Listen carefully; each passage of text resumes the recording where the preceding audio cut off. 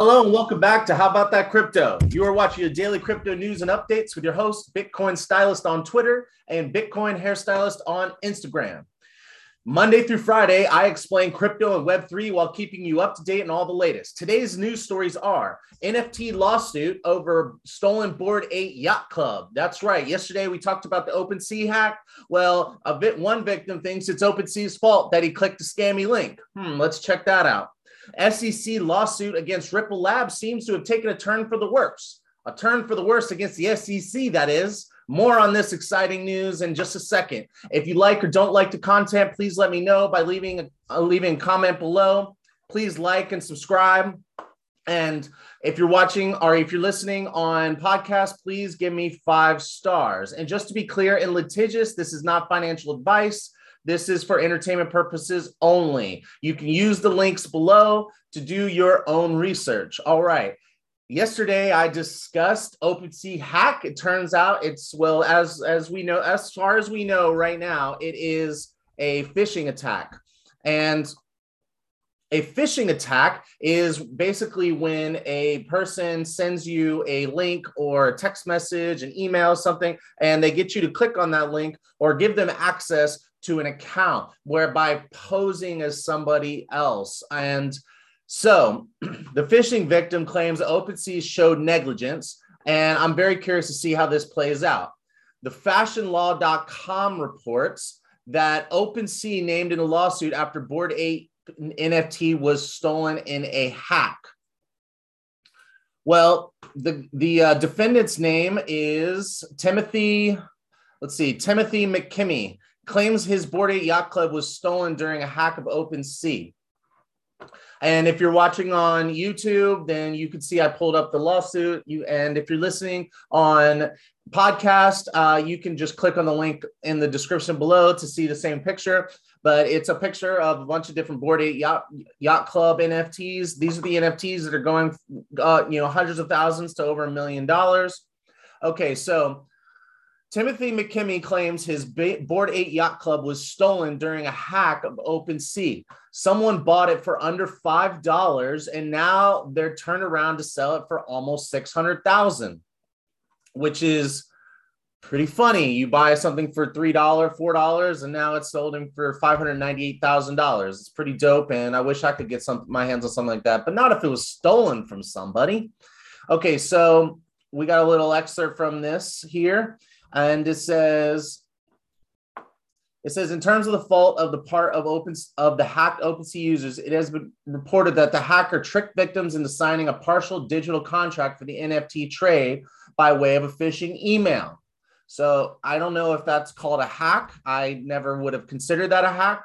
It says the alleged vulnerability that led to the widely reporting phishing attack was not unknown to OpenSea, McKimmey claims, arguing that OpenSea was aware of security vulnerabilities in its platform and that despite having full knowledge of these security issues, the popular platform did not properly inform its users and did not timely put adequate safety measures in place. So like I said, based on all the reports that I've had so far, there was no fault of OpenSea, but this guy is claiming that there is fault on OpenSea's part. Maybe there was I don't even understand how there could be a vulnerability and you got an email and someone clicked on the email that gave them permission to steal your stuff. Timmy claims that OpenSea knew the vulnerability, also that they failed to implement policies and procedures to secure assets. I wonder, maybe they need better security measures. I don't know. Maybe there is something they could do. Maybe since they are helping sell, and it's a marketplace for assets that are over $1 million, maybe they should be more secure like a bank. He wants his Bored Ape Yacht Club back, or he wants $1 million. So I got this really awesome thing here. And if you're watching on YouTube, then you can see this is his Bored Ape Yacht Club. Someone listed for 255 ETH, valued at just under $600,000. But this is the most interesting part. Let's see, right here. Having unsuccessfully attempted to resolve the issue numerous times with OpenSea, which has failed to reserve the transaction, returned the Bored Ape, and or provide adequate remedy. McKimmey filed the lawsuit seeking over $1 million. As for what the value of the stolen ape NFT might be, the complaint states that is unquestionably has significant value, noting that Justin Bieber purchased Bored Ape number 3001 for 500 ETH or $1.3 million at the time of transactions. Well, Bieber's Bored Ape has a rarity score of only 53.66 and a rarity ranking of number 9777. Distinct from Bieber's ape, McKimmey claims that his ape NFT is actually significantly rarer than Bieber's, putting its value in the millions of dollars and growing as each day passes. You cannot make this stuff up. Like in a lawsuit, someone's saying, well, mine's better than Justin Bieber's. I mean, I feel for the guy. Don't get me wrong, but it's just kind of still like you got to laugh when there's time to laugh. And so the lawsuit includes concerns concerns about overseas investors. So the guy is saying that he's not just doing it for himself, he's doing it for everybody in the world. He wants better security measures in place. And when you use OpenSea, you waive the right to trial. So it's going to be interesting to see how this whole thing plays out. There is a disclaimer that says arbitration in New York, and it's all based on New York law. No lawsuits in Texas where this lawsuit is filed. So anyway, that's your update on the OpenSea situation. I thought that was fascinating. It is the first of its kind that I know of. There have been other lawsuits, but nothing quite like this. Let's see if he gets reimbursed because his is better than Justin Bieber's. The reality is, if you want to get into crypto, you can't be some entitled citizen. There aren't the same rules and laws in this space yet. You have to be vigilant. You have to take extra security measures, especially if you're dropping millions. You will be a target. We are all targets. I'm a target because I'm going to get up on YouTube and people can just figure out, oh, that guy must have crypto. Well, don't go too deep into my crypto wallet because you ain't going to get no $1 million, but I'm just saying this is why we need regulatory framework around this stuff. I do support some sort of measures. It'll be very interesting to see how this thing plays out. It's very unfortunate. I do feel for the guy. People fall for these kind of attacks all the time, and they don't result in loss of millions of dollars worth of stuff. So there are plenty of other victims of these scams. Maybe this will wake up these marketplaces to the demand of the users. Maybe we'll see better security measures. Meanwhile, NFT sales on OpenSea have not slowed at all, and things just kind of went right back to where they were. Okay, so now for an update on SEC versus Ripple Labs. Well, first, let me know what you think about this case. Do you think this person has any legs to stand on? Do you think that it's going to go, be in his favor? Do you think OpenSea will try to make him whole, or do you think they're going to be like, sorry, buddy, you fell victim to a scam that had nothing to do with us? Or is OpenSea know something that they're not telling us? So I guess this lawsuit, no matter what you think of it, might turn out to be a positive thing. All right, moving on. Now for leave a comment below. Let me know what you think. Agree or disagree, or something new thought to give. Now for an update on the SEC versus Ripple Labs. If you've been watching this news channel, you will know that the biggest lawsuit right now that we have is the SEC versus Ripple Labs. Lawsuit was filed at the end of 2020. It's been going on for over a year now, and the whole argument is whether the crypto is considered a security or a commodity. A commodity is like cash. It has uses and you cannot expect profits. A security is something that you as the buyer expect some third party to perform work to create profits, and you will benefit from it.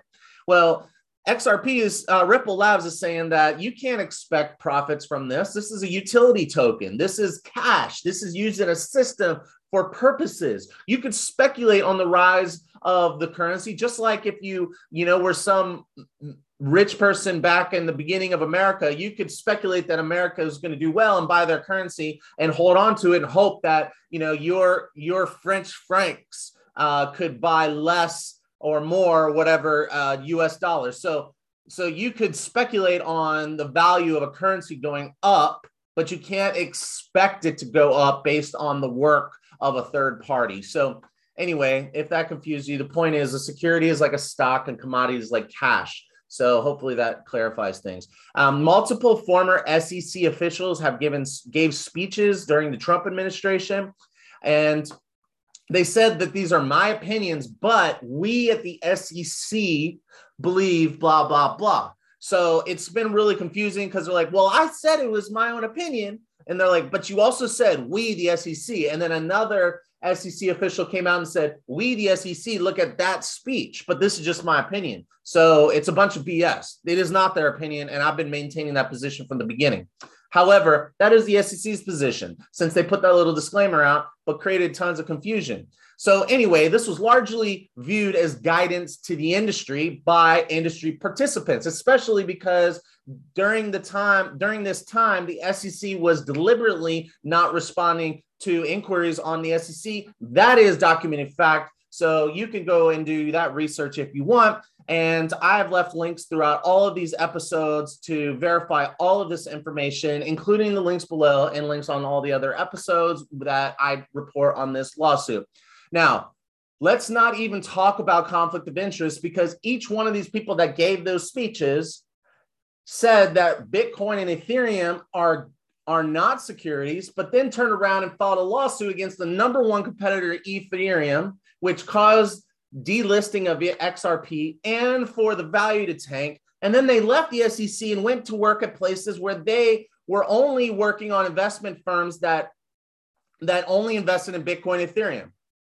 Okay, but that's conflict of interest. So that's not what the case is about. Anyway, the case is whether or not Ripple Labs sold XRP as a security or if it should be considered a commodity. Well, last week, the judge ordered Ripple Labs turn over memos from their lawyers to see if they had any guidance from lawyers saying that, hey, you can't do this because the SEC is going to say this is security. So it turns out that even if the SEC is not giving you rules and they're being unclear on guidance, even with these speeches, from my understanding and from my research, it doesn't matter because if you, the company or Ripple Labs went and sought counsel to ask them, is this going to be a problem with the SEC? And the lawyers said yes, then technically you have already broken the law, even though there is no law to break. So that's an interesting point to understand. Well, let's start with the memos. Okay, so also Ripple argued that they wanted the emails that led up to these speeches that the SEC is claiming that are personal opinions. They want to see all the emails turned over. Okay, so now let's start with the memos. Protocol.com reports in an article entitled Ripple faced XRP risk with SEC in 2012 documents show. It says the memos indicated that Ripple sought legal counsel. Counsel explained that it would be seen as a security. Ripple made some changes that resulted in a second memo, and the counsel said that it is not a security, but the SEC may disagree, meaning that you are taking a risk, but we don't think it's a security, but the SEC might disagree with their analysis. So Ripple claims a victory. I get a happy face. The industry gets a happy face. But I'm cautiously optimistic because this is by no means an absolute victory, but it looks good. It sounds good. However, I think we should wait and see, as more analysis comes out and see how this impacts the case moving forward because the SEC has not been able to comment on it. Now, let's get into the speech stuff because there's also the issue with guidance by the SEC. And CryptoGlobe.com reports that U.S. lawyer on SEC versus Ripple lawsuit. SEC could lose both its pawn and its bishop. And I have that for you here. And like I said, if you're listening on podcast, you can see the links and description below. I'm just going to read an excerpt from this so you can just follow along. And it says that the ongoing argument in is that Ripple did not have notice. So the biggest defense that Ripple Labs has is that they did not have notice. It's called the fair notice. So SEC is like, we don't have to give you notice that you're breaking the law. You should already know that. And plus your lawyers told you that. Well, it's like, I don't know if the lawyers exactly told you that. So we're going to have to fight this one out in court and let a judge decide on that. And they're like, well, what about all these speeches? It's like, well, for a long time, they were saying that these speeches were personal opinions. Well, the SEC says that it's its own opinion, so they can't use it as defense. But Ripple has demanding that they prove this by showing the emails that led up to this speech. And the judge says that it's not privileged. So there's this thing called deliberative privilege process, meaning that the government does not have to tell you how they came up with these decisions, because that could give you insight to how the government works and allow for bad actors to do things that are bad. And so I have a little excerpt from this article. This article. This is from the courts. It says that the most recent event in this lawsuit took place on February 17th when Layden Stewart, senior trial counsel at Division of Enforcement at the SEC, wrote a letter to the judge. And it says down here, it says that after reviewing entry 9, the court found that the emails concerning the speech or draft versions are neither pre-decisional nor deliberative agency documents entitled to protection under deliberative process privilege. So translation, these are his personal opinions. So the judge said, well, then they're not privileged, hand them over. And it says, and it ordered the SEC to produce them other documents previously withheld based on this privilege. So basically, hey, we say they're privileged. Judge says, well, they're his personal opinions, and then so they're not privileged. Well, he continues, this is where it gets good. Reconsideration of this aspect of the court's decision is warranted because the court based its decision on a single document relating to the speech, one that defendants chose to highlight for the court, and did not consider the 67 other emails attaching drafts of the speech that were before the court on defendant's motion. These additional documents, along with other matters available to the court and described below, demonstrate that the speech was not merely peripheral to actual policy formation and was in fact an essential link in the SEC's deliberative process with respect to Ether. So the speech itself and the many drafts and comments by SEC staff across different SEC divisions and offices deliberating the agency's approach to regulation of digital assets show that Director Hinman and other SEC staff use the speech to provide public guidance. No blink. You know what I'm saying? Like, I have been reporting on this, and if you go back, you can see I gave you links on the SEC page that shows Hinman's speech that says, this is how we figured it out. And then the chair, Clayton, of the SEC at the time, gave another speech at Georgetown and said, look at Hinman's speech for guidance. Come on, you can't make this stuff up. So anyway, so that's your updates on the SEC lawsuit. Basically, SEC is saying it was guidance, and it's just like mind blown. I cannot believe it's taken a year for this to come out. And it just goes to show, like, if the SEC wants to drag their feet and make shit up, then they can.